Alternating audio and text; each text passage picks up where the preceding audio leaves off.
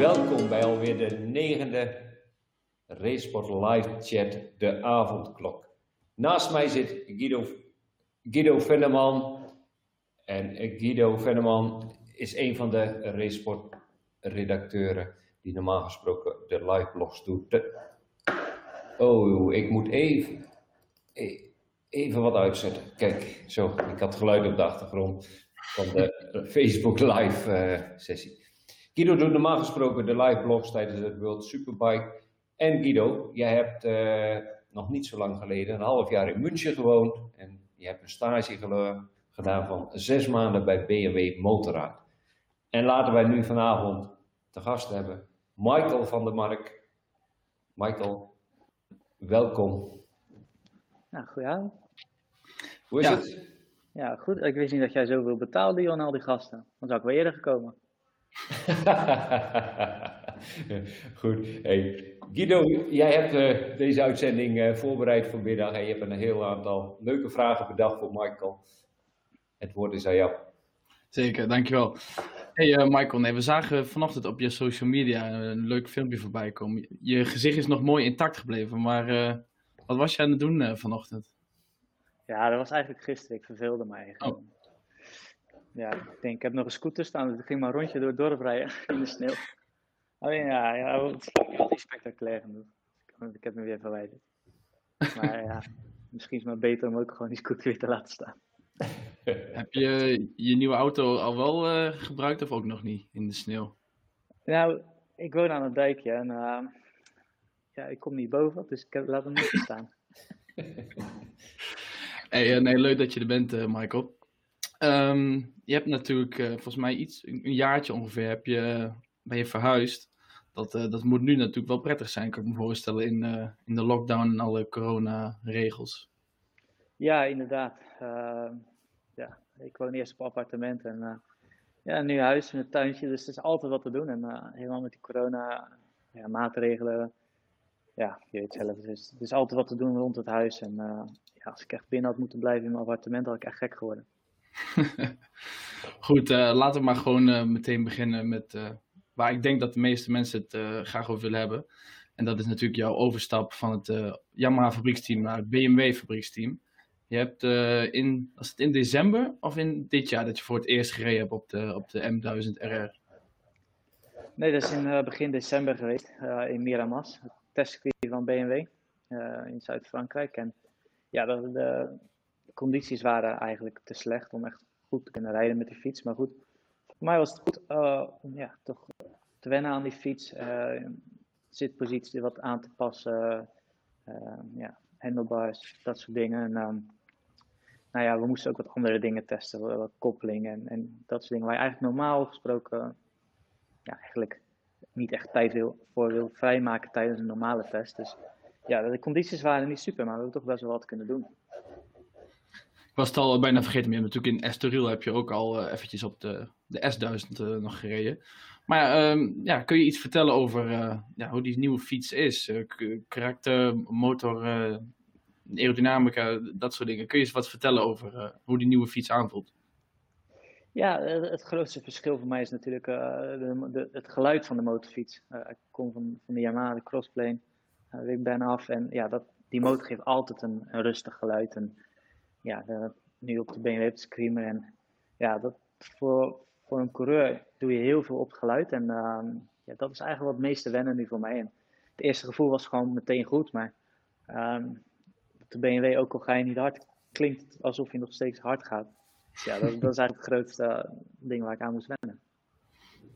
Ja, dat wilde ik vragen inderdaad. Is dat echt het grootste verschil of zijn er verder nog behoorlijk grote verschillen met de R1?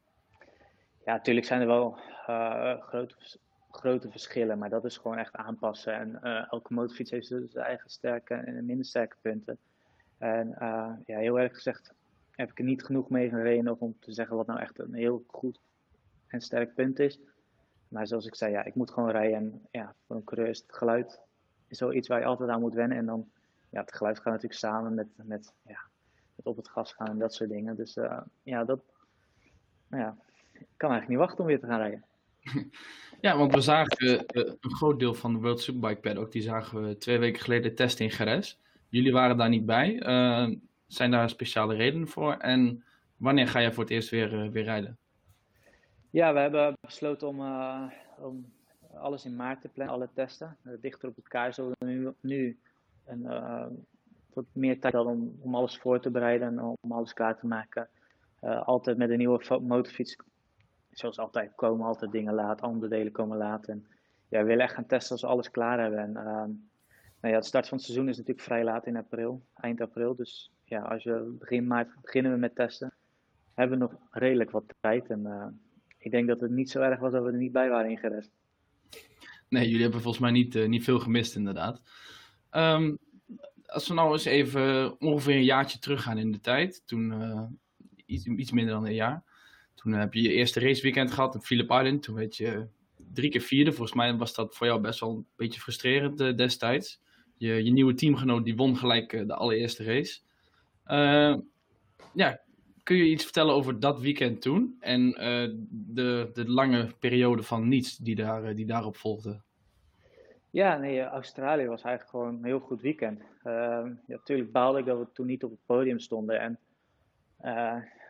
ja, kijk, mijn teamgenoot won dan de eerste wedstrijd. Maar goed, als ik daarbij met hem op het podium had gestaan, had het ook wel heel anders geweest. Want alle 3 de wedstrijden, ja, zaten er gewoon voorin bij heel veel rondes op kop gereden. En ja, dan baal je natuurlijk extra hard als je geen 1 podium haalt.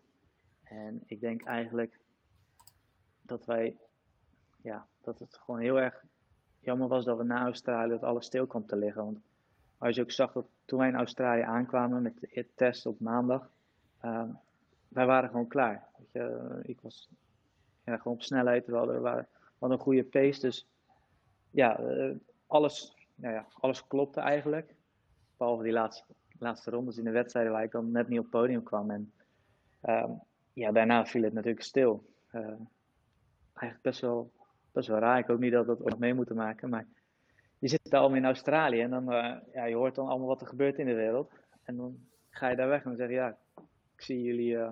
Ja, toen dachten we nog dat we naar Qatar gingen, maar ja, ik weet niet hoeveel maanden we elkaar niet hebben gezien. En dat is best wel raar, omdat je natuurlijk geen zekerheid hebt. En dat hebben we nu nog steeds niet echt. Maar ja, al die tijd tussen die eerste wedstrijd en daarna, ja, wat doe je dan? Een beetje hobbyen. Nee, kijk, want normaal jouw leven is best wel gestructureerd. Je hebt altijd een kalender en je weet altijd wanneer de eerstvolgende test of race is. Ja, hoe was dat toen dan? Om niet te weten van oké, gaan we over 2 maanden rijden, over een half jaar gaan we het hele jaar niet meer rijden? Ja, dat is het moeilijkste. Weet je, normaal, je leeft eigenlijk van race naar race, of van test naar evenement, weet ik veel wat. Weet je, dus altijd wel iets waar je naartoe leeft. En ja, dan is het gewoon moeilijk, omdat je geen zekerheid hebt. En nou ja, in Nederland, we mochten natuurlijk naar buiten, we mochten mountainbike, hardlopen en dat soort dingen. Dus dat kon gewoon doorgaan. Alleen, ik vond het moeilijk om gefocust te blijven, weet je wel, omdat je geen zekerheid had. Ik had geen doel, weet je. Je kon niet zeggen, ja, over 3 weken gaan we weer rijden. Dan moet ik weer helemaal klaar voor zijn. En gelukkig ja, vond ik toch een nieuwe hobby. Ja, was mountainbiken. En bij mij achter ligt de mountainbike route. Dus daar bleven we wel mee bezig. En dan hadden we dan iets anders om op te focussen. Maar ja, het is toch net niet hetzelfde als racen. Ja, en toen inderdaad, die maanden daarna, maart, april, mei, juni, was er niet zoveel te doen. En toen werden er al weer gesproken over het nieuwe contract. Ja, Toprak die was op dat moment, die had de wedstrijd gewonnen. Ook hadden jullie pas 1 raceweekend gehad. Kun je zeggen, natuurlijk hoef je niet alle details te zeggen, maar waar die onderhandelingen destijds met Yamaha op stuk liepen? Nou ja, dat is eigenlijk vrij simpel. Yamaha heeft mij gewoon een heel goed aanbod gedaan.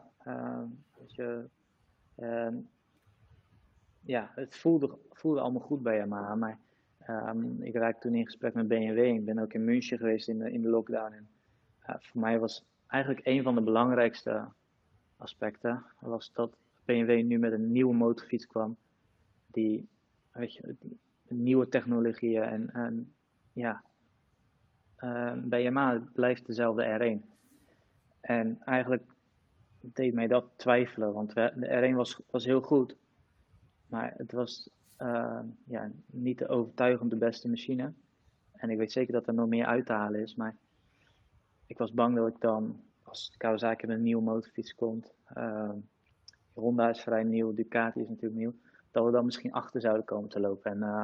En bij BMW komen ze met de M1000 RR. En die is gebracht om te winnen in de Superbike. Dus het is natuurlijk een risico. Maar goed, ik neem graag dat risico, omdat ik denk dat het toch uiteindelijk de juiste keuze is.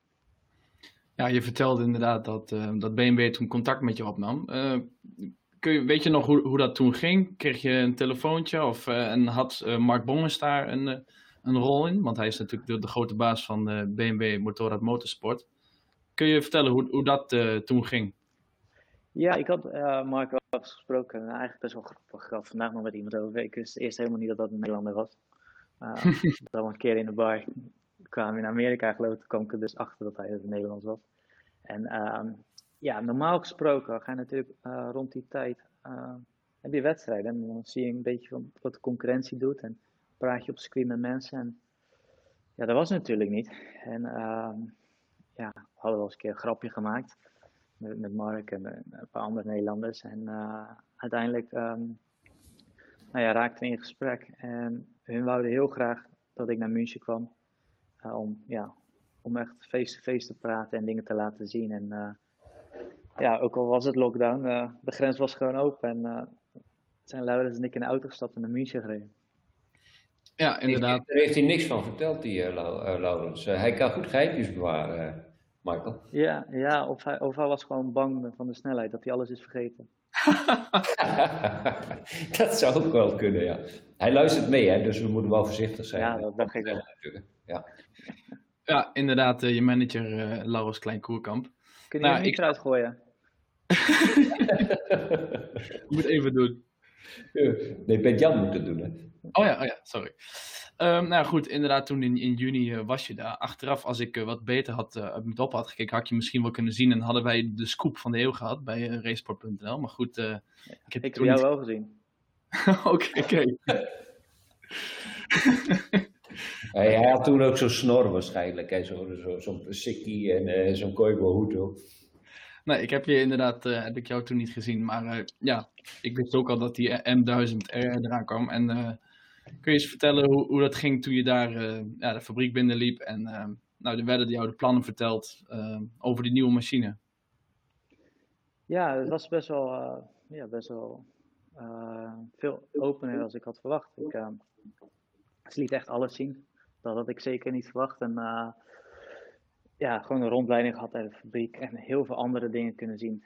Wat ze daar hebben, onder andere testbank en et cetera, noem maar op. Maar ik kwam bij zo'n motorfiets en ik wist helemaal niet wat daar stond. Maar dat was dus die M1000. Dus ik heb hem heel vroeg gezien, maar ik wist toen helemaal niet dat het die motor was. Totdat ze het tegen mij zeiden. En ik was gewoon heel verbaasd over de openheid. En uiteindelijk, einde van de dag, had ik een gesprek met meneer Schram, de eindverantwoordelijk van BMW Motorrad. En die wist mij toch echt wel te overtuigen dat hun één doel hebben en dat is winnen. En ja, dat was wel fijn om dat te horen, ook van de hoogste baas van BMW. Weet je waarom ze uitgerekend jou zo graag wilden bij het team? Ja, wie niet? 1-0 voor Van der Mark.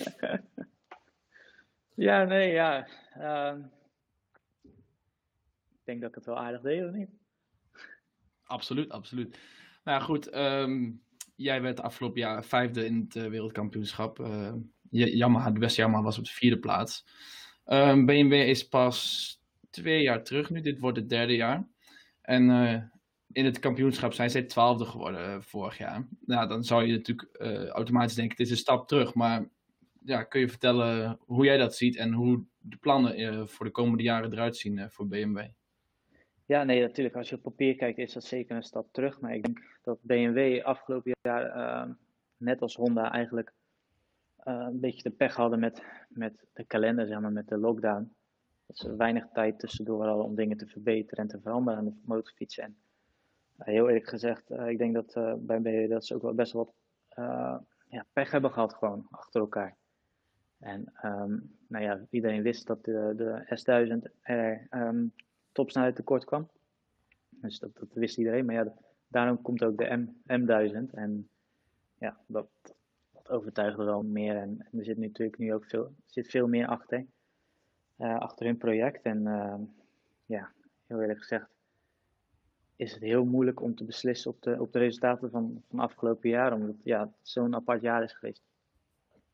Jouw nieuwe teamgenoot, dat wordt Tom Sykes.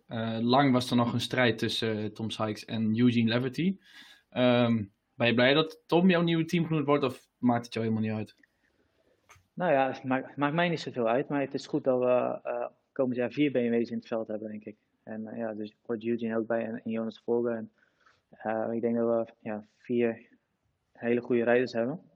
En dat zeker voor het project echt wel een goede stap voorwaarts is. Ja, kun je vertellen hoe belangrijk het is om meer dan 2 machines op de baan te hebben? Nou ja, het is, als je bijvoorbeeld kijkt, een rijstijl van Tom Sykes is compleet anders dan van iedereen in het kampioenschap. En daardoor is het soms wel eens makkelijk om nog meer motorfietsen te hebben met verschillende coureurs die wat meer op elkaar lijken. En als die hetzelfde commentaar hebben, dan kan je toch wel een beetje de ontwikkeling een andere kant op sturen. En als je 2 rijders hebt en die zijn allebei compleet verschillend, dan is het af en toe wel eens lastig om te weten naar wie je moet luisteren. Ja, inderdaad. Tom Sykes heeft een bijzondere rijstijl. Hij heeft met de BMW al 2 of 3 pole positions behaald, volgens mij. Dus je zou inderdaad zeggen, nou, de snelheid is er wel. Alleen, hoe ga je dat aanpakken over een hele race? Ja, nou ja, we zagen gewoon, afgelopen jaar zag je vooral dat bijvoorbeeld Tom, als hij in een groepje zat, dat hij tekort kwam. En dat was eigenlijk gewoon snelheid van de motorfiets. Maar goed, als je ziet wat voor rondetijd hij zette vorig jaar in Superpole op Phillip Island, dan zie je wel dat er echt wel wat in dat pakket zit. Zeg maar. Hey Michael, ik even tussendoor. We hebben het er nu al een paar keer over gehad. BMW M. Je haalde het net zelf al aan. BMW kiest er bewust voor om de M, dat is een belangrijke letter voor BMW, ook vanuit de auto-afdeling. En ze gaan nu ook de M meer betrekken bij de motorsport, of bij de BMW M1000. Kun je daar iets meer vertellen? Wat voor betekenis dat heeft, wat voor consequenties dat heeft voor het World Superbike project? Nou ja, zoals BMW zegt, BMW M, de M is de sterkste letter. En ik denk dat ze dat ook bedoelen dat ze dat ook willen bereiken in de motorsport, met de M1000. Dat ze willen dat de M1000 echt de snelste motorfiets is. En het is natuurlijk van BMW, iedereen kent BMW, maar ook iedereen kent ik noem dat een M5, dat het een speciale auto is. En ja, dat willen ze nu ook bereiken met motorfietsen. Ja, en is die afdeling, zeg maar, want dat is natuurlijk een speciale afdeling binnen BMW, is die nu ook bij het Superbike project meer betrokken of moet ik dat helemaal los zien? Nou, er zijn heel veel mensen bij het Superbike project betrokken. Eigenlijk zou ik niet eens weten hoeveel mensen. Dus dat er echt heel veel mensen nu achter zitten, dat is wel echt duidelijk. Ja, want die teamstructuur van het fabrieksteam van BMW, die is best bijzonder. Want je hebt dan de fabriek van BMW, maar het team is eigenlijk Engels. Ja, klopt inderdaad. Dus, het team is, Sean Muir runt het team. Alleen dat is gewoon wat Sean heeft alle spullen, vrachtwagens, hospitality. Die werken gewoon samen, maar eigenlijk komen bijna alle spullen van de BMW vandaan. En ook heel wat personeel komt ook bij BMW zelf vandaan. Dus wie moet jij nou echt aanspreken als baas? Iemand van BMW of toch Sean Muir? Ja. Een hond heeft een baas, zeggen wij toch altijd, Michael? Ja, ik vind iedereen aardig. Ik praat met iedereen. Dat is leuk wat je zegt, Evert, want net voordat we begonnen zagen we een kleine gezinsuitbreiding bij het Huis van de Mark. Kun je eens laten zien wie dat is? Nou, ik ben blij dat ze eindelijk slaapt, want het is echt een kleine terrorist. Ze is nu nog klein, hè? Maar ze wordt denk ik 70 kilo. Oeh. Voor de duidelijkheid, we hebben het hier niet over een mens, maar we hebben het hier over een hondje. Als we dan weer eventjes teruggaan naar een jaar geleden. Nou, natuurlijk de lange periode van eigenlijk niets. En toen werd bekend dat we in augustus weer gingen beginnen in Jerez.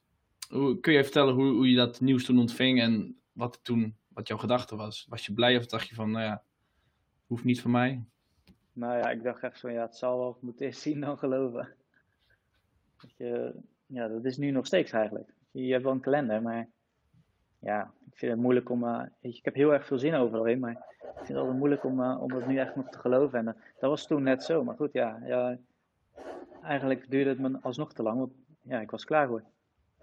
Ja, je hebt natuurlijk dit hele jaar, volgens mij met uitzondering van Magny-Cours, heb je gereden voor lege tribunes. Leeg paddock verder ook. Vind je dat lastig of vind je dat stiekem eigenlijk ook wel prettig dat je in ieder geval gewoon van je truck naar de pits kunt gaan zonder dat je gestopt wordt en dat soort dingen? Maar er is echt helemaal niks aan. Het is echt zo saai, het is alsof je ze met een wintertest zien nog meer mensen. En ja, je mist het wel. Soms denk je wel eens, als het heel druk is, van joh, laat me met rust. Maar dit is het ook niet. Nee, daar zijn we het helemaal mee eens.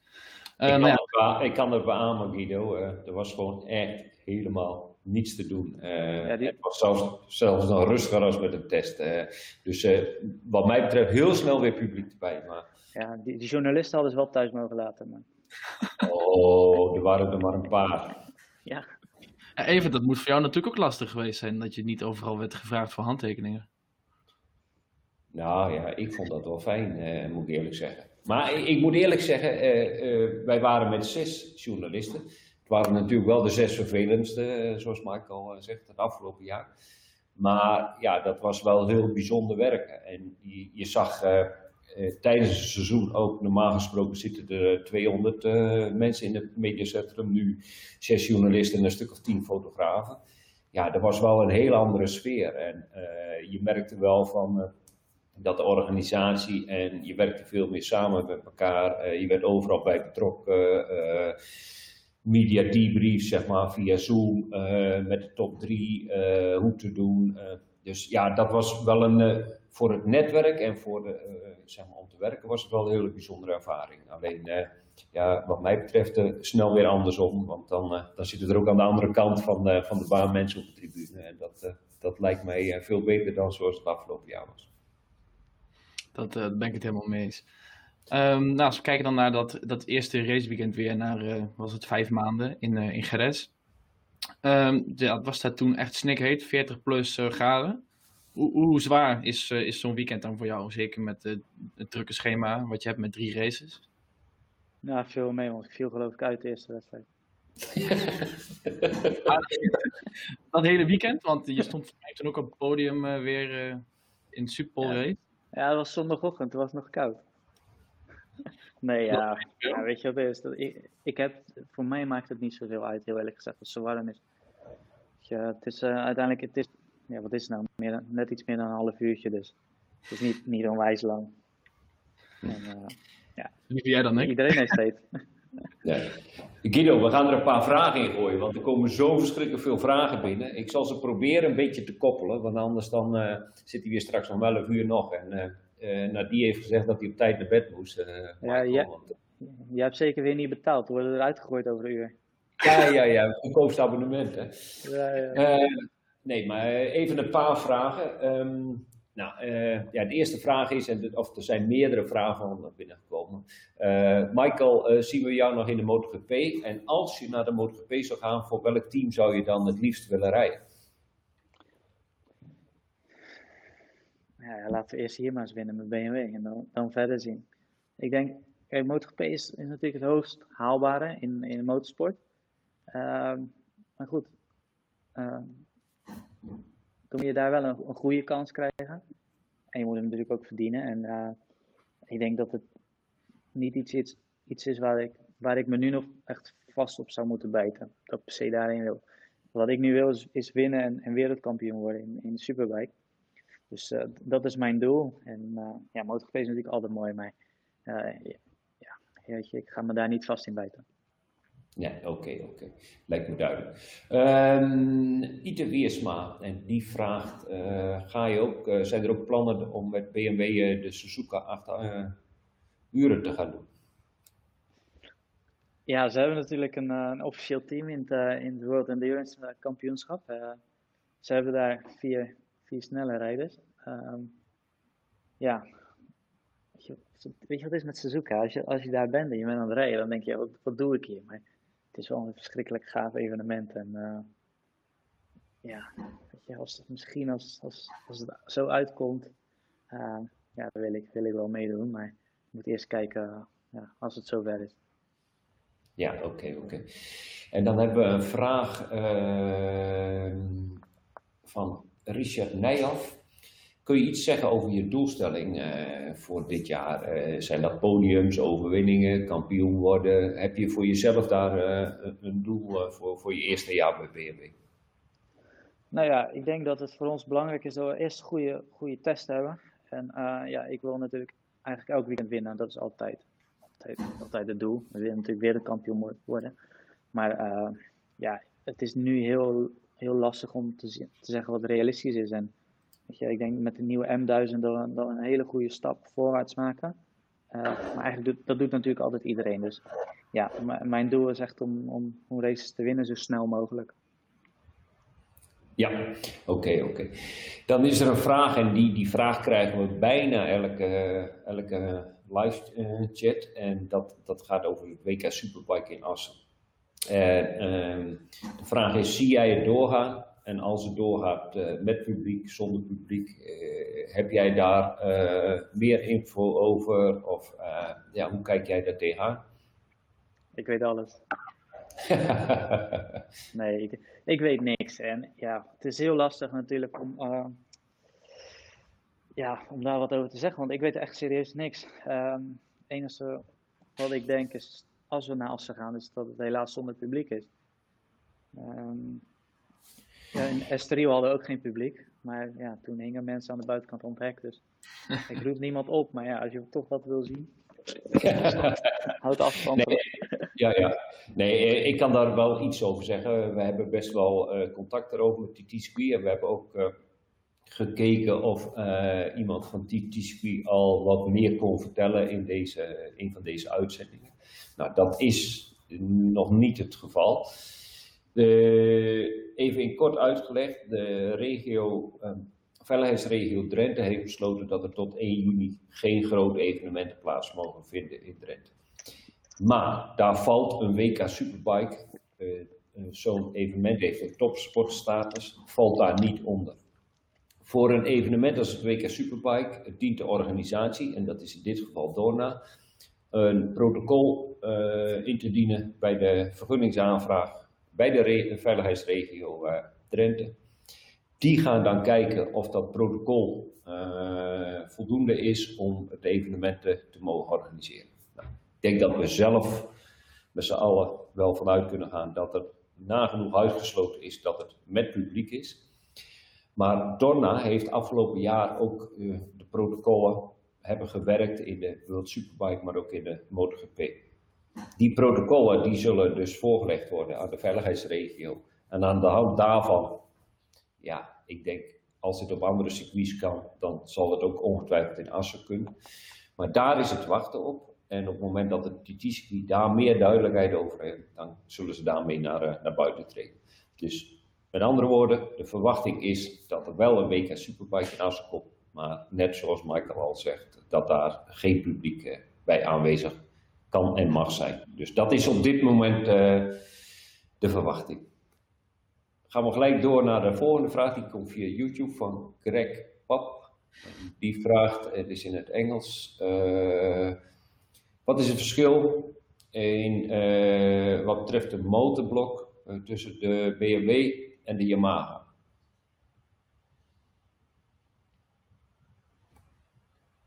Je hebt het eigenlijk al gezegd. Ja, ik heb het al gezegd. Ja, het is natuurlijk hoe het motorblok in elkaar zit en het geluid en de vermogensafgifte is natuurlijk anders. De BMW heeft een krukas die andersom draait. Dus als je een bocht ingaat, blijft hij veel harder stoppen. draait hij wat korter af. En ja, eigenlijk zijn wel heel veel dingen verschillend en eigenlijk te veel om op te noemen. Ja, oké.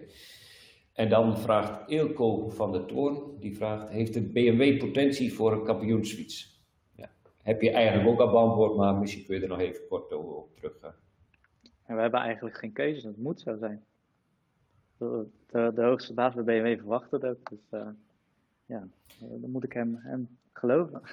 Ja. Dat ligt een behoorlijke druk op je schouders, als we het dan omdraaien natuurlijk. Ja.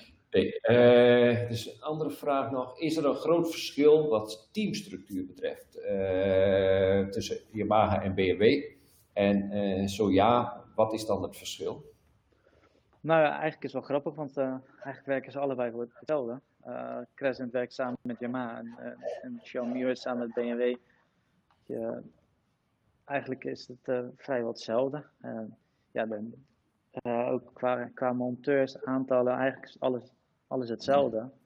Alleen voor mij is iedereen nieuw. Ja, oké. En dan hebben we nog een vraag. We stomen maar zo even door, hoor, want er zijn er zoveel en anders komen we er niet door. Michael, krijg je nog steeds saté van het huis bij Ron en JP als je podium haalt? Dat is een vraag van Gerrit van der Belt. Ja, wel meer ook. Maar ja, ze zijn dicht. Oh, ze zijn dicht. Oh, ja, natuurlijk. Ja. En Jelmer Baron die vraagt, Michael, wie is jouw MotoGP-idool? Ja, toch wel Valentino Rossi. Ja, dus de reden waarom ik ben begonnen met racen. En ja, toen was hij natuurlijk oppermachtig. Maar nu vind ik het nog steeds knap dat hij op zo'n leeftijd nog hard rijdt, maar ook nog steeds gemotiveerd is. Ja. En je hebt hem mogen ontmoeten. Je hebt hem bijna mogen vervangen. Kun je eens uitleggen hoe zo'n ervaring is, dat je hem dan in het echt ontmoet? En volgens mij waren we erbij dat jullie in de hospitality zaten een bakje te doen. Maar kun je daar iets over vertellen? Hoe heb je dat beleefd, zeg maar? Ja, het is natuurlijk wel iets heel speciaals. Ik had hem al een keer ontmoet bij hem op de ranch in Tavulia.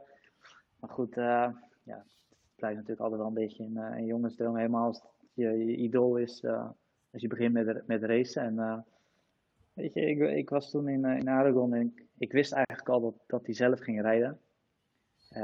Maar het was gewoon een gaaf weekend om mee te maken. En weet je, het was ook leuk dat hij gewoon bij ons aan tafel kon zitten. En ja, toch wel, ja, ik weet niet, ja, echt wel, toch, ondanks dat ik niet mocht rijden, was het toch wel ook een jongensdroom om gewoon daar met hem een beetje te hangen. Ja, nou geweldig. Gerard van Maasdijk en Gerard die vraagt, Michael, ben je nog wel eens met de vrachtwagen van je vader onderweg? Ja, dat is wel grappig. Ik heb afgelopen winter, ik wou het wel, maar mijn code 95 is verlopen. Dus ik heb een soort chauffeursdiploma. Maar een vriend van mij die belde en of ik een vrachtwagen voor hun kon rijden. Die hadden ze gekocht. En of ik die uit Duitsland wou halen om naar hun fabriek te brengen. En ja, dat valt natuurlijk onder een handelaarsauto. Dus ik zei eigenlijk gelijk ja. Alleen die vrachtwagen stond in München. Dus ja, ben ik naar München gevlogen en de volgende dag weer teruggereden met de vrachtwagen. En ja, het was maar 1 dag, maar ik vond het wel helemaal geweldig. Er was toch niks te doen. Het was geen BMW-vrachtwagen. Nee. Hebben we nog een vraag van Martin Roodkil, zo is hij zijn naam op de Facebook. En ben je niet bang dat BMW plots de stekker uit het SBK-project zal trekken? Hebben ze al eens eerder gedaan, een aantal jaren geleden? Dat vind ik serieus wel een goede vraag. Dat was ook een van mijn eerste vragen toen ik bij BMW was. En, ja, dat kwam eigenlijk gelijk aan de hoogste baas gevraagd. En die heeft ons verzekerd dat het project zeker nog een paar jaar doorgaat. Ook omdat hij daar nog zit voor een x aantal jaar. En ja, de vorige keer toen BMW de stekker eruit trok, toen wisselden ze van motorradbaas. En die had niks met de race. Maar gelukkig is onze nieuwe hoogste baas helemaal gek van motorrace. Oké, nou komt hij. Let op. Guido, deze gaan we opschrijven. Henk Salomons. Oh, Ik ken hem wel. Henk de Tank. Henk de Tank. En Henk die is ook vervent kijker, want hij was er vorige week ook. En hij belooft dat hij zelfs nog, dat we binnenkort een uitzending gaan maken waar hij te gast zal zijn. En Henk zegt, ooit krijgt Michael zo'n groen jasje van mij. Dat zei hij een paar jaar geleden ook al. Maar goed, het ligt nu vast, hè? Dus we hebben het, wat hebben we gezegd? Maak even een screenshot. Ja. Nee, maar we gaan dit even kijken. nog wel een staartje aan, denk ik. Ja, en daar hebben we Henk de W. En Henk de W die vraagt, kijk je de wedstrijden van jezelf ook vaak terug om daar nog wat van te kunnen leren? Dat is wel grappig, ja. Ik kijk ze meestal terug, maar ik vind er niet zoveel aan. Ik weet al wat er is gebeurd. Ja, dat klopt. Als het goed is wel. Ja, nee, maar natuurlijk leer je daar altijd wel van. Maar het is niet dat ik echt ga kijken om wat te leren. Want, ik zet het aan en ik kijk een beetje mee. En ik heb dan moeite om dan geconcentreerd te blijven. Ja, ik weet toch wel wat er gebeurd is. Maar ook niet wat jouw concurrenten doen dan, want dat kun je misschien niet altijd zien. Nee, dat is waar. Maar ja, dat pik je altijd wel weer op als het gewoon aanstaat. Oké. Dat kreeg je wel te horen van Raymond de afgelopen jaren. Die hield dat allemaal bij als hij langs de baan stond.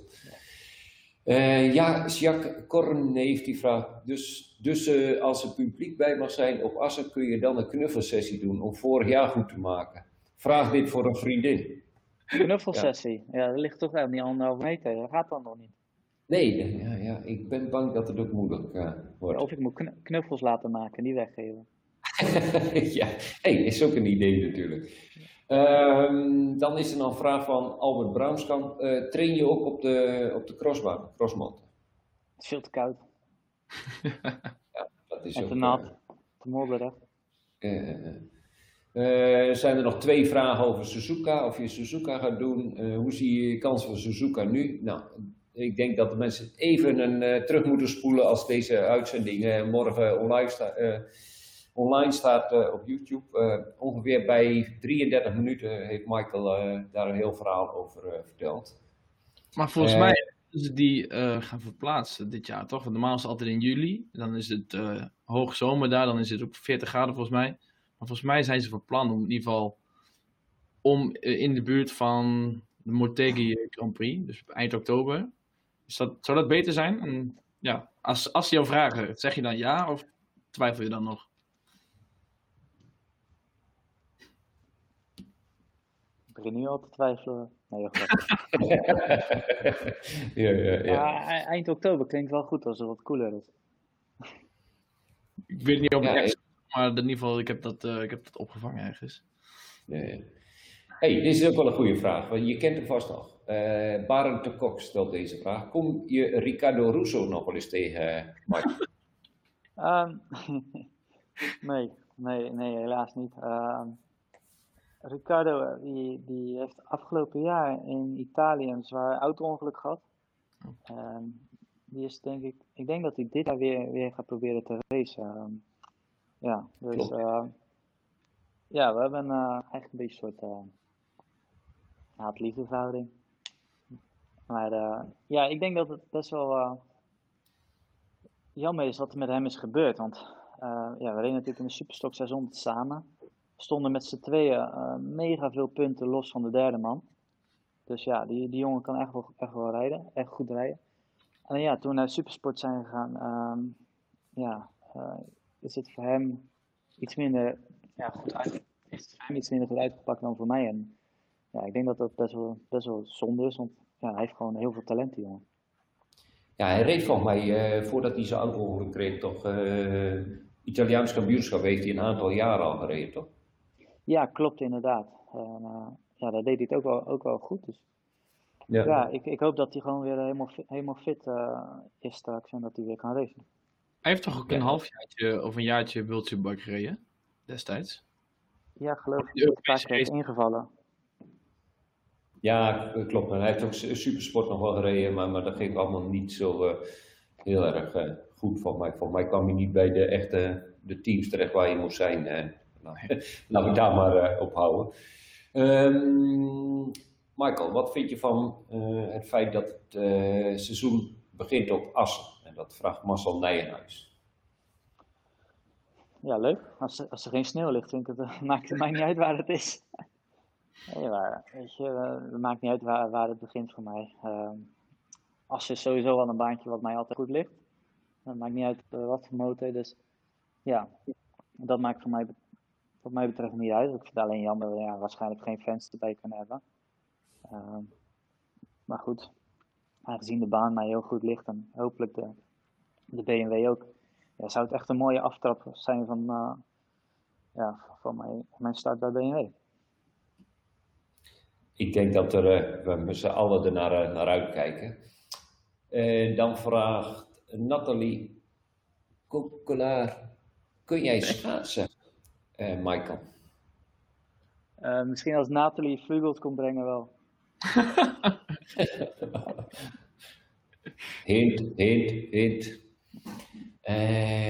Karin Harms die vraagt, Michael, hoe zit het met je ontbijt voor de race? Eet je nu toch eindelijk een banaan?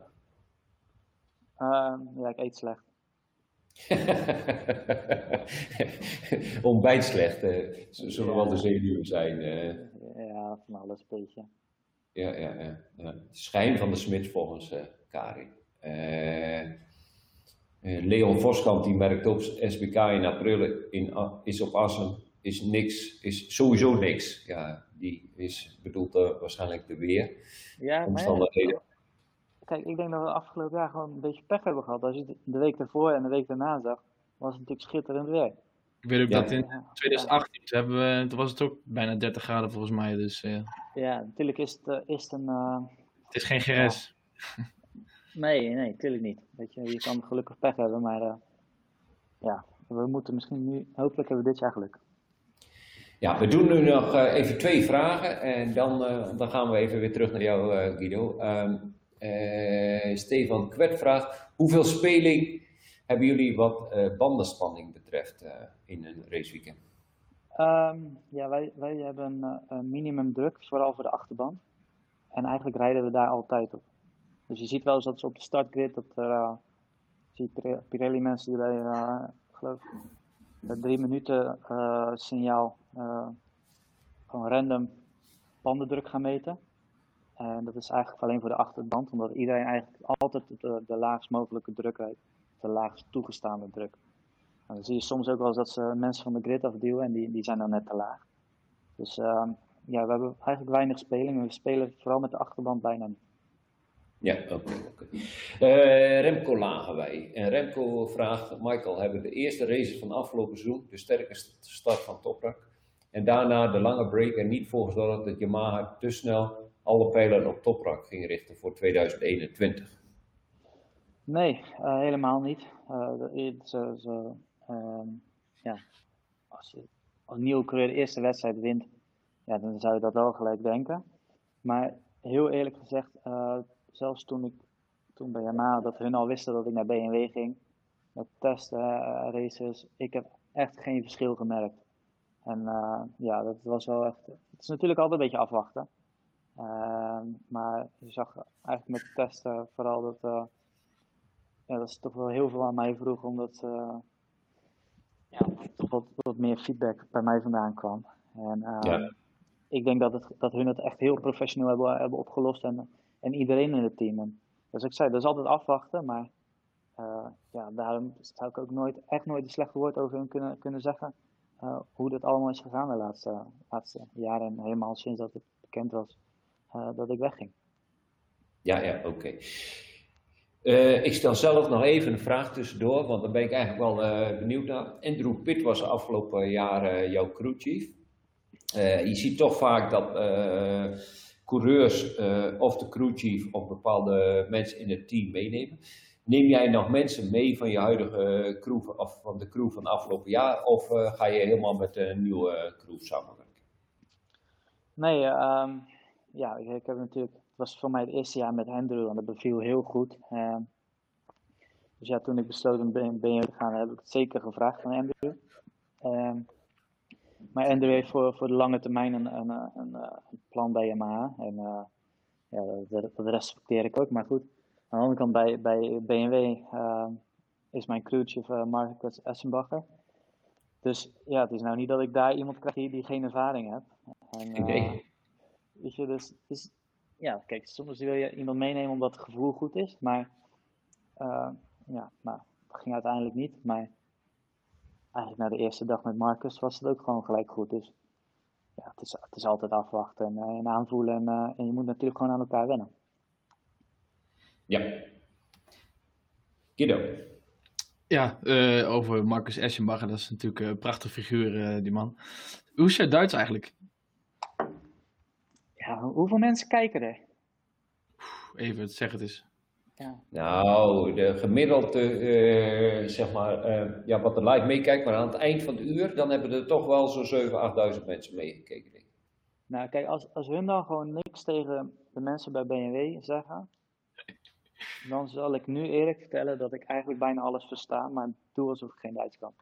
Kijk, Dit is de echte Michael van der Mark, zo kennen we hem. Ja, geweldig. maar dit is wel gevaarlijk, want Marcus die verstaat dus gewoon Nederlands.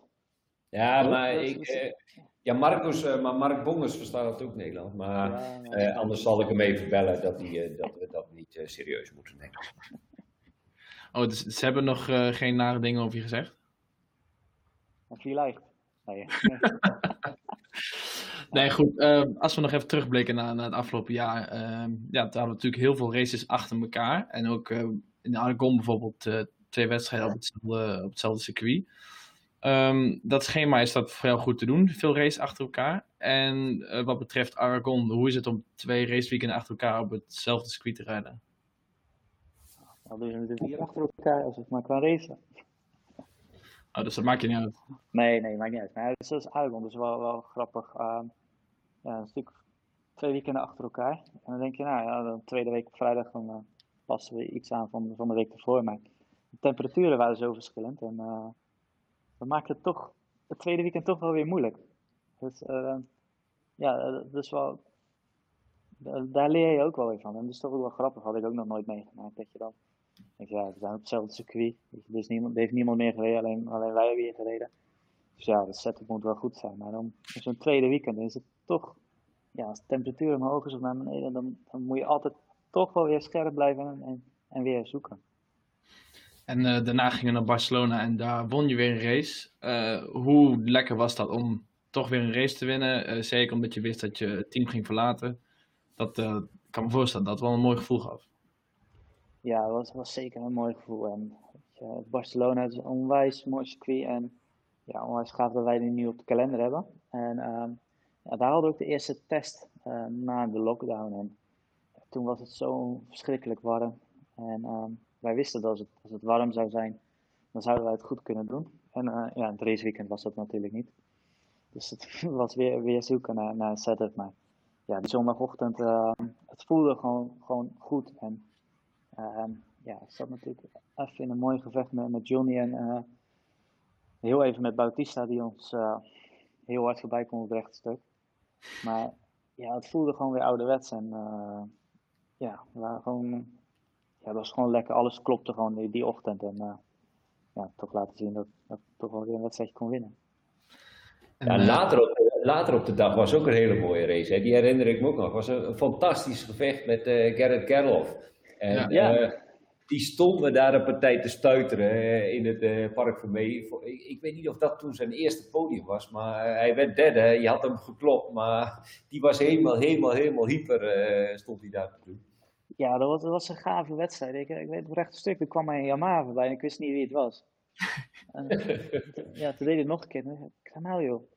Maar ja, ik herinner me ook nog dat het was zo mooi dat ik was in het eerste deel van het circuit heel erg sterk en hij in het laatste deel van het circuit was hij heel erg sterk. En ja, één rondje voor het einde bij de happy maakte ik een foutje omdat ik zat te drukken op de knop op het dashboard om wat aan te passen en ik ging wijd en toen kwam hij voorbij. Maar ik dacht ook van ja, het is zijn eerste podium, hij gaat vast nog wel een foutje maken in de laatste ronde. En precies bij de hairpin weer ja, ging hij wijd en zag ik mijn kans.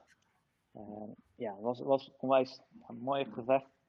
En ja, ik herinner me ook nog wel hoeveel herrie hij maakte bij het podium en vooral daarna nog. En hij kwam s'avonds, ik weet nog, hij kwam s'avonds bij de hamburgers eten. Dus hij was helemaal in de Hij had moed. ze verdiend. Ja. Maar geweldige jongen. Ook een protégé van Laurens, zeg maar jouw manager. En ik vind het een fantastische kerel. We hebben hem wel eens in deze show gehad, een tijdje terug. Ik weet niet of je dat nog kunt herinneren, Evert. Ja, zeker. Daarna gingen we naar Magny-Cours en daar was het de stromende regen het hele weekend. Maar ook daar had jij een heel mooi gevecht met Scott Redding. Was het volgens mij op zaterdagmiddag? Zondagochtend. Zondagochtend, ja. Ik was wakker. Ik kan me herinneren dat hij na afloop ook niet helemaal blij was, maar dat was ook echt een prachtig gevecht. Ja, kijk, het is heel, heel simpel. Natuurlijk baalt hij dat hij niet op het podium stond. Hij was mega sterk, maar ja, als jij mij inhaalt zeg maar, als je aan de linkerkant zit en de volgende bocht is rechts en ik zit naast je, ja, wat verwacht je dan dat ik ga doen? Dat ik je voorlaat of zo? Dus hij had het zelf beter moeten plannen. En natuurlijk liet ik de rem ook even los, maar ja, ik wou ook op het podium. Ja. Ik vond het wel leuk trouwens, dat World SPK, en voor mij was dat ook opgenomen na Magny-Cours op die zondagavond. En dat was onlangs op spk.com te zien, waar alle coureurs een aantal stellingen al vragen kregen. En er was 1 stelling bij en dat was tricky. En bijna iedereen zei Magny-Cours in de wet. Ja. Ja.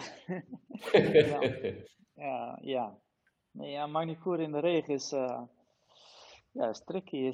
Weet je, het is echt een onwijs gave baan om te rijden. Weet je, het is heel apart. In de regen is het heel leuk als het 20 graden is. Maar niet als het heel de week maar, 8, 9 graden is. Weet je. We krijgen dan gewoon te weinig temperatuur in de banden en in het asfalt. En ja, dan wordt Magny-Cours gewoon heel tricky. Ja, maar ik vind dat zo opvallend. Als je daar in het mediacentrum zit, dan zie je jullie aankomen, zeg maar, naar de laatste rechts en dan naar de heerpin. En daar zie je steeds, als je daar op een bepaald deel van de baan komt, ze glijden gewoon weg. Ligt daar rubber van de auto's? Ja, normaal gesproken, met het vorige asfalt, had je daar dus punten waar ze het asfalt hadden gerepareerd. Ja. En dat was spekglad. Nu ligt er nieuw asfalt. En als je goed het camerabeeld van voren keek, zag je het zelfs in het droge dat waar normaal gesproken iedereen remde en dan viel. Nee, wat is dat nou? Ja, normaal gesproken helemaal aan de buitenkant, tegen het witte lijntje, daar viel iedereen. Daar hadden ze het asfalt gerepareerd. Dus je moest altijd een beetje in het midden remmen. Als je nu van voren keek in het shot, zag je allemaal hobbels. Het zijn allemaal remsporen van auto's. En daar viel nu dus iedereen. Dus, ja, dat was gewoon opvallend. Ja, je moest weer iets heel anders doen dan alle jaren ervoor. Ja. Ja, maar je zag gewoon van een tikke rem aan pop en het voorwieltje was weg. Ja. Dus, Ja, met auto's, BMW heeft natuurlijk, die maken ook mooie auto's in de DTM. Mag je daar een keer gaan rijden of heb je dat nog niet gevraagd? Ik heb nog niet gevraagd, maar ik ben klaar voor. Hey Guido, we zitten op 54 minuten. We hebben nog zoveel vragen liggen. We gaan er gewoon nog een paar vragen in gooien. Het is een beetje... Ik heb nog een paar dingen die ik wil weten eigenlijk om even te zeggen. Dat doen we gewoon iets langer. Komt wel goed. Nee, inderdaad. En toen we sloten het seizoen af in Estoril, Portugal. Daar werd Jeffrey Buys, landgenoot, werd daar kampioen. Krijg je daar überhaupt iets van mee of let je daar niet zo op? Meen je dit nou? Tuurlijk krijg je dat mee. Hij stond met een vlag bij het podium. Ja, dat is toch iets speciaals. Oh, ja, nee, leuk. Daarom vind ik het mooi. Ja, nee, ja. Maar sowieso, die 300 wedstrijden zit altijd iedereen te kijken. Dat is natuurlijk de mooiste wedstrijd en wat van de dag. Kijk je daar soms niet een beetje zo naar? Of als je ziet hoe die races eraan toe gaan? Ja, wie niet? Nee, daarom. Nee, goed. En dat weekend, daar behaalde je ook nog een podium. Dat was natuurlijk mooi afsluiten voor het team. Maar ik zag een paar weken daarna bij Paul Denning, dat is de teambaas van het Yamaha-team. dat ze bij Crescent nog een hele speciale fiets aan het bouwen waren. En ik ga ervan uit dat die nu misschien wel in je woonkamer staat. Kun je daar iets over vertellen? Die is niet voor mij. Was het maar zo. Nee, dat is een oud sponsor van mij. Die heeft, Oké. die heeft echt een bijna 1-op-1 replica gekocht.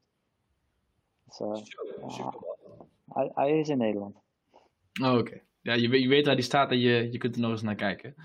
Nou ja, we hadden het net over landgenoot Jeffrey Buys, maar een andere landgenoot van jou, Bo Bensnijder, die zou eigenlijk ook naar het World Superbike paddock komen in de World Supersportklasse.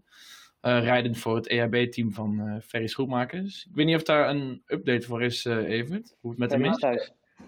Ja, Ferry die is weer thuis, want hij stuurde net een appje. En gooi er eens wat peper in, zei hij. Dus hij is alweer vol goede moed. En, Ferry, hou je rustig.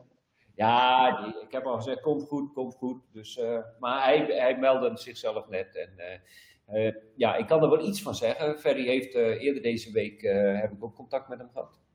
En zeg maar, dotteren en de bypasses die hij gekregen heeft naar aanleiding van zijn hartaanval, dat is allemaal goed verlopen. Alleen hij heeft daarna een klaplong gekregen en daar heeft hij een paar dagen heel erg veel pijn aan gehad. Maar zo te horen, hij is weer thuis dus en hij kijkt mee en hij appt mij ondertussen. Dus top Ferry en het ga je goed. Maar goed, Bo, dus had hij jij bent het 2014 World Supersport kampioen. Heeft hij jou nog gebeld voor advies of heb je daar geen contact over gehad? Nee, maar ik denk dat op dat moment dat het de juiste keuze was. En op dit moment is denk ik ook weer een goede keuze dat hij zo'n aanbod heeft gekregen en dan weer terug is naar Moto2. Ja, wat verwacht je daarvan, dat team? En ja, natuurlijk op een Kalex nu? Nou ja, de laatste paar wedstrijden waren natuurlijk onwijs sterk van Bo. En ik hoop dat hij dat door kan trekken. En ja, de Kalex is toch wel de bewezen fiets in de Moto2. Dus ja, ik denk dat als hij dezelfde vorm aan kan houden als de laatste paar wedstrijden, dat hij het echt wel heel goed kan doen. En zoals ik zei, is het natuurlijk voor hem ook, Supersport was natuurlijk een geweldige kans. Maar ja, ik denk dat hij heeft toch nog wat te bewijzen in Moto2. En hij kreeg een goed aanbod. Dus ik denk dat hij het heel goed kan doen. We hadden het natuurlijk net al even over de kalender, dat we gaan beginnen in Assen als het goed is, eind april. Maar er staat nog iets bijzonders op de kalender en dat is half november in Indonesië. En daar heb je natuurlijk ook een speciale band mee. Ja, ik kijk er heel erg naar uit. Ik hoop echt dat we daarheen gaan. Mijn oma komt uit Indonesië en een paar jaar geleden is werd dat daar bekend. En sindsdien hebben we heel veel Indonesische fans. Eigenlijk hetzelfde wat nu bij Bo gebeurt. En het is toch een land waar ze heel erg van motoren houden en races. En ja, eigenlijk kan het daar nooit niet gek genoeg zijn. En ik hoop echt dat we daarheen gaan aan het eind van het jaar. En het is gewoon een apart land. En ik ben er vorig jaar geweest voor het eerst in mijn leven. Helaas maar 1,5 dag voor een evenement. Maar goed, als we er nu heen gaan, ga ik zeker langer blijven. Kijk, nou goed, dat waren in ieder geval een beetje de vragen van mijn kant. Ik denk dat Evert er nog wel een paar heeft. Maar in ieder geval, Michael, wil ik in ieder geval van mij uit jou het allerbeste wensen komend seizoen. En hopelijk zien we elkaar ook in de paddock af en toe weer. En bedankt dat je er was vanavond. Ja, ik doe maar ruilen met Evert. Laat je Evert thuis. Hoor je dat, Evert? Jongens, ik ben weg. Nee, wij vragen hem ook niet meer. Nee. Hey, trouwens, ja, het is wel nieuws. Ik mag dit jaar weer. Ik ben weer 1 van de 6. Dus helaas pindakaas, Michael. We komen elkaar weer tegen. Guido die valt weg even. Ik ben er nog wel. Ja, hij is weer terug. Dus ik ben er weer bij dit jaar. Maar goed, we gaan nog even een paar vragen doen. En dan... Waarom zitten er geen foto's in je lijstjes? Achter jou. Nou, kijk, ik ben ziek, kijk. Ja. En ik zal je vertellen, de volgende uitzending. Want mijn kantoor is gerenoveerd. Hij is nu nog bijna leeg. De jongens van Veijer, jij ook wel bekend, die zijn een nieuw bureau van maken. Dus ik zit nu aan een tafeltje in een leeg hok. Dus er komt nog een nieuw bureau in. En die linker foto, daar komt een hele mooie foto van de World Superbike in. Daar sta jij ook nog op. Daar komt een hele mooie van start van de MotoGP race in. En die in de midden, daar komt er Zelfportret. nee, daar komt er een in van ja, iets met een overwinning van een Nederlander in GRS. En waar we samen in het Park Vermeer of zo stonden. Die hebben mijn dochters uitgezocht. Dan worden het 3 foto's. Alleen ja, ik zeg maak hem maar in zwart-wit. Dan lijk ik iets minder ja, ik was een beetje enthousiast van mij op die foto. Ik stak mijn tong uit of zo. Dus, nou goed, die komt dus in de midden. Dus het komt allemaal goed. Maar we zitten midden in de verbouwing. Waar komt Volgende die week, hè? foto van mij dan? Wat zeg je? Ja, waar komt die foto van mij dan? Ja, aan de achterkant. En als je heel aardig bent en het eind van de Zoom misschien draaien we hem dan een keer om. Oké. Ja. Nee, maar er zijn nog een paar vragen, want we zitten al ruim over het uur. Nee, ik heb er niks te doen. Oh, nou kijk, gaan we gewoon nog even door. Remco Moré, die vraagt. Michael, heb je al een nieuwe rijderscoach nu Ramon niet met je meegaat naar BMW? Ramon is er, of Raymond Schouten is dat. Ik zie altijd heel veel coaches op Facebook, dus misschien ga ik er daarheen vandaan halen. Oh, dan hebben wij er nog wel een paar in de aanbieding. Dus als je gewoon, zeg maar, revenue moet hebben, dan moet je maar even... Oké. En dan hebben we een vraag van Gerard van Maasdijk nog een keer. Stel dat Ten Kate het saldo aanbod had als BMW, financieel. Had je dan overwogen om dat te doen? Nee, want heel veel mensen denken dat het echt per se financieel aanbod was. Maar zoals ik zei, BMW komt met een nieuwe motorfiets. En ik heb alles gezien wat er nog meer aankomt en wat er hierachter zit. Dus weet je, met financieel heeft het echt niks te maken. En, natuurlijk moet ik daarvan leven. Maar eerlijk gezegd, het aanbod van Yamaha was gelijk. Ja, oké. En dan Kees Boekel, en die vraagt in de wedstrijden die je voor Yamaha hebt gereden in de MotoGP. Kun je eens aangeven wat dan het grote verschil is tussen een MotoGP-team en een World SBK-team? Een fiets. Ja, kijk, dat is duidelijk. De motorfietsen zijn heel anders, de banden zijn anders, de remmen zijn anders. Qua team en qua werk is het eigenlijk vrijwel hetzelfde. Het zijn alleen meer de dingen eromheen, de mediaverplichtingen en dat soort dingen. En eigenlijk wat je in MotoGP minder ziet dan in Superbikers. Ja, in Superbikers zijn monteurs vaak nog bezig met heel veel kleine dingetjes toch op pas maken. En je ziet bij MotoGP zijn heel veel dingen, is zo goed voorbereid. Dat de monteurs eigenlijk wat sneller klaar zijn. Onwijs hard werken natuurlijk. Dus qua werk en zo is het natuurlijk allemaal vrijwel gelijk. Want ja, iedereen wil het hoogst haalbare, dus iedereen moet hard werken. Ja, oké. Ik zie nog een vraag van Wouter de Boer. En die vraagt, heeft het zin, en als het mag, om met een gewone R1 of nu een BMW 1000 te trainen? Of is dat veroudersgewijs een snorfiets, brommer vergeleken bij jouw normale World SBK motor? Nou ja, weet je, het is natuurlijk altijd leuk om gewoon te rijden. En het is fijn om een keer wat anders te doen dan alleen te sporten, weet je, om fit te blijven. Maar ik vind het, het is moeilijk om te zeggen of het nou echt een voordeel heeft. Weet je, maar ja, het voordeel is dat het gewoon leuk is om te rijden. En uiteindelijk zit er toch zoveel verschil in die motorfietsen dat het niet echt te vergelijken is. Ja. Oké, en dan Henk de Zwart vraagt, je rijdt voor een Brits team. Heeft de Brexit ook invloed? Niet op mij, maar wel op hun.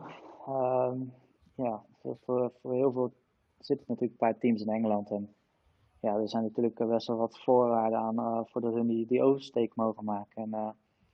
En dat is nu...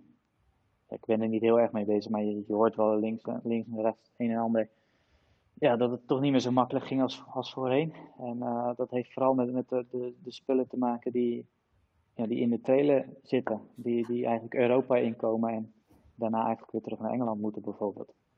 Dus ik denk dat het team daar best wel wat werk aan heeft nu. Ja, dat klopt, want Guido die heeft onlangs, kregen wij een uitnodiging van het hele nieuwe Triumph project in de, zeg maar die supersport in British Superbike gaan doen. En ja, toen hebben we eigenlijk, of heeft Guido aan Stuart Hicks gevraagd hoe het zat nu de Brexit er is, zeg maar met de Nederlandse ronde van de British Superbike. Alleen, ja, uit die woorden kunnen we eigenlijk wel opmaken dat het bijna niet meer te doen is voor die teams en dat hij het eigenlijk niet kan verkopen naar de British Superbike teams om nog naar Assen te gaan. Want dat is een enorme extra kostenpost, verplichting, carnets invoeren, invoerrechten, heleboel verschillende dingen. Alles, elk boutje, moeite wat in de vrachtwagen zit, moet gewoon genummerd zijn, op papier staan. Motoren moeten chassisnummers hebben, dat moet allemaal geregistreerd worden. Dus er komt heel veel bij kijken. En ja, wij hebben op de racesportredactie wel al tegen elkaar gezegd van het kan ook nog wel eens het einde zijn van het British Superbike in Assen. Want dat is voor die teams bijna niet meer te doen. Gaan we volgende vraag. Kom je Sylvain Berrier nog wel eens tegen? Gelukkig niet.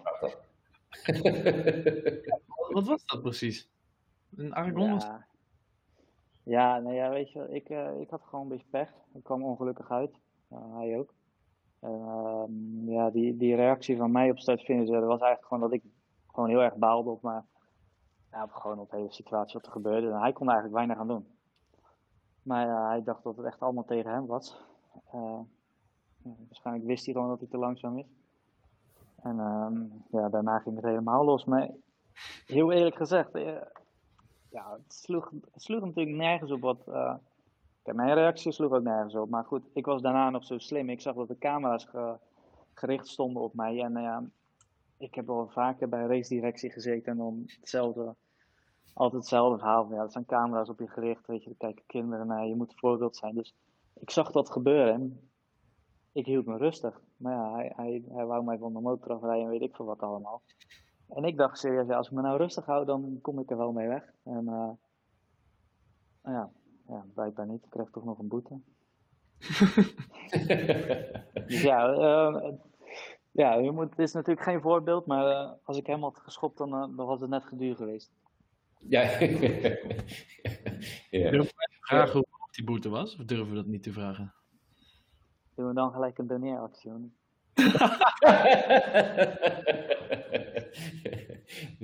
Ja.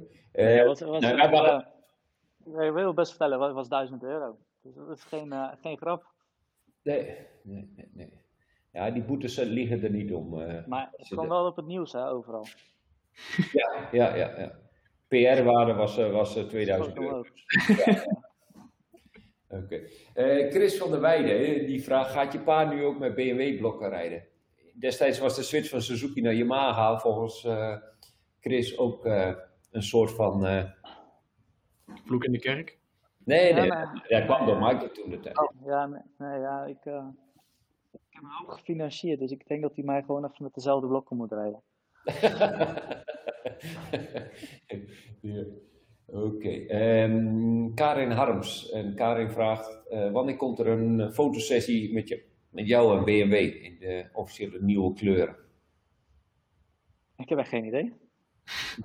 Nou, waar is Laurens?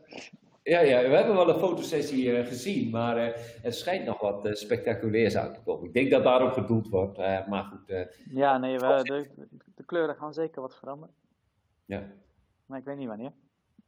Nou, maar goed, we gaan het zien en mensen houden racesport.nl in de gaten, want we zullen er alles aan doen om als een van de eerste te zijn om die foto's te publiceren. Dan moet je wel snel zijn, hè, want die Speedweek is ook snel, hè.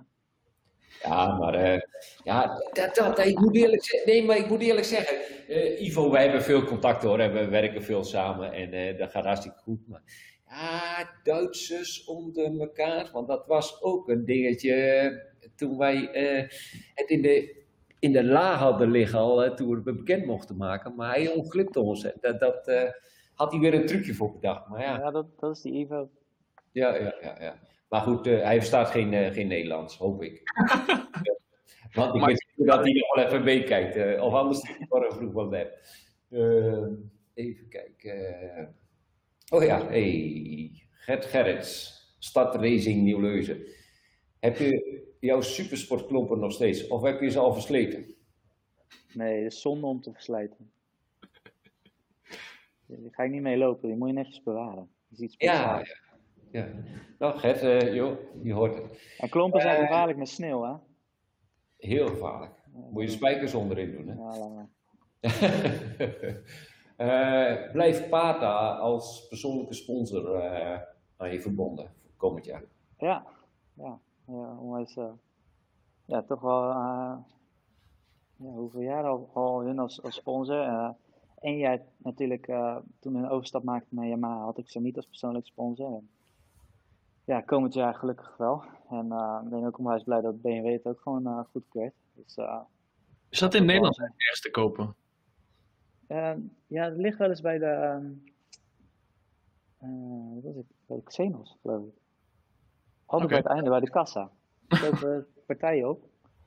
En daar ligt het wel eens. Maar helaas niet in de supermarkt. Nou, die zit nog dicht helaas, maar als die weer open is, dan ga ik er ook eens een keer naar zoeken. Ja. Maar Pata is meer dan alleen een persoonlijke sponsor. Je hebt een hele goede relatie weer met de familie en met de eigenaar van Pata. Dat zijn hele goede kennis en vrienden geworden. Ja, en het zijn meer gewoon echt racefanaten. En ja, die vinden het gewoon mooi en vinden het allemaal leuk. En nou ja, weet je, als hun logo ergens op staan, dan vinden ze het helemaal geweldig. Dus ja, onwijs leuk dat ze weer meedoen. Ja. Dan hebben we nog een vraag van Marco Duinisveld. En die vraagt, Michael, wat is je favoriete circuit en waarom? Ik denk toch wel, Suzuka is wel een van mijn favoriete circuits. Ik heb niet per se eentje, maar Suzuka is toch wel een heel speciaal circuit. Best wel gevaarlijk nu. Maar ja, een heel lang circuit, mooie layout en ja, echt onwijs gaaf om op te rijden. En Phillip Island is echt heel gaaf. Mugello. Ja, eigenlijk veel te veel mooie circuits. Alleen veel te veel mooie circuits die niet bij ons op de kalender staan. Ja, moeten we toch een keer met Benjamin Kop gaan praten. Kijken of hij daar wat aan kan doen, Michael. Even kijken. Zou je ooit in een Formule 1 auto willen rijden? Is een vraag van Jelman Baron. Tuurlijk, wie wil dat niet? In het museum van BMW staat er nog eentje. Ja? Dat is een oude jongen. Kan je die naar buiten rollen? Nee. Je kunt het proberen. Even kijken. We moeten die copyrights gaan bespreken, zeg maar. Randy van Maasdijk van die gekke foto van Park Vermee. Nou, Randy, we hebben het er straks nog wel even over na deze uitzending. Een oranje BMW. Blijf je nog trainen bij mijn maat Frans? Vraagt Peter van Vliet. Ja, als hij nou een keer naar buiten komt, dan kan hij dat gewoon zien. Oh, is de buurman? Ja, hij woont in de straat. Oké. Oh, ja, Henk de Zwart zegt, de uitzending loopt alweer uit. Doe nu voortaan maar 2 uur. Ja, we zitten in de avonduren. We gaan nog even kijken naar YouTube. Karsten Bikko vraagt of je nog een keer op de Vasselring komt rijden in Hengelo. Ja, dat is mooi in de buurt. Nou, ik was laatst, dat was wel grappig. Dat was begin december op BMW testcircuit in Zuid-Frankrijk. En het eerste waar dat mij aan deed denken was Hengelo, Vasselring. Kijk, Ik had het helemaal naar mijn zin. ja, hoe vaak heb je gereden op Hengelo? Ja, volgens mij maar 2 keer. Ja, dat was wel gaaf. Ja, en met welke fiets? Met de 125 nog of met 600? Ja, daarom, dus dat ging niet zo hard. Maar het blijft een geweldig evenement. Ja, Al vind je de baan niet leuk, dan is de entourage. sowieso het laatste stuk is wel mooi. Ja. Eerste weekend van september, heb je dan wat te doen? Of? Dat ligt eraan. Oh, Peter van Vlieg zegt, goeie Michael, neem je dan Stormy mee? Maar jij weet waarschijnlijk wie Stormy is. Ja, dat is mijn hond. Maar ja, daar kom ik niet aan trainen, want die is zo wild. Kijk, net begin september dan rij je op Magny-Cours, dus helaas kun je niet naar Hengelo komen. Dat is misschien eigenlijk een keer warm in Magny-Cours. Ja, het is een keer in september. Dat is Hey jongens, maar we zijn een uur en een kwartier. We hebben in ieder geval het record van de langste uitzending. Hebben we ook nog kijkers? Ja, de kijker nog. Ze zijn niet allemaal aan het slapen. Nee, ze zijn er gebleven ook. Maar ik weet nog niet of dat aan Guido ligt, aan mij ligt of aan jou ligt. Maar laten we het maar gewoon erop houden dat jouw fans vanavond massaal zijn wezen komen kijken. En daar zijn we hartstikke blij voor. Michael, bij deze wil ik je heel hartelijk bedanken dat je dit uurtje en een kwartier met ons hebt willen kletsen over de motorsport in deze 9e editie. Morgen hebben we de 10e editie en voorlopig even de laatste. We hebben in het begin gezegd van we gaan er elke dag een maken tijdens de avondklok. Maar de avondklok die wordt verlengd tot 2 maart. Kijk, alleen vanaf morgen moet ik deze pet opzetten. Want zoals de mensen die mij een beetje kennen, die weten dat we in de winter ook nog wat andere werkzaamheden doen. Dus we gaan wel kijken of we deze uitzendingen door kunnen zetten, maar zeker niet 5 avonden in de week. Dat lukt helaas niet. Maar goed, we blijven er. Morgenavond de 10e en morgenavond hebben we te gast Jurgen en Solta van der Goorberg. Michael, nogmaals bedankt voor je tijd, voor je prachtige verhalen en bedankt.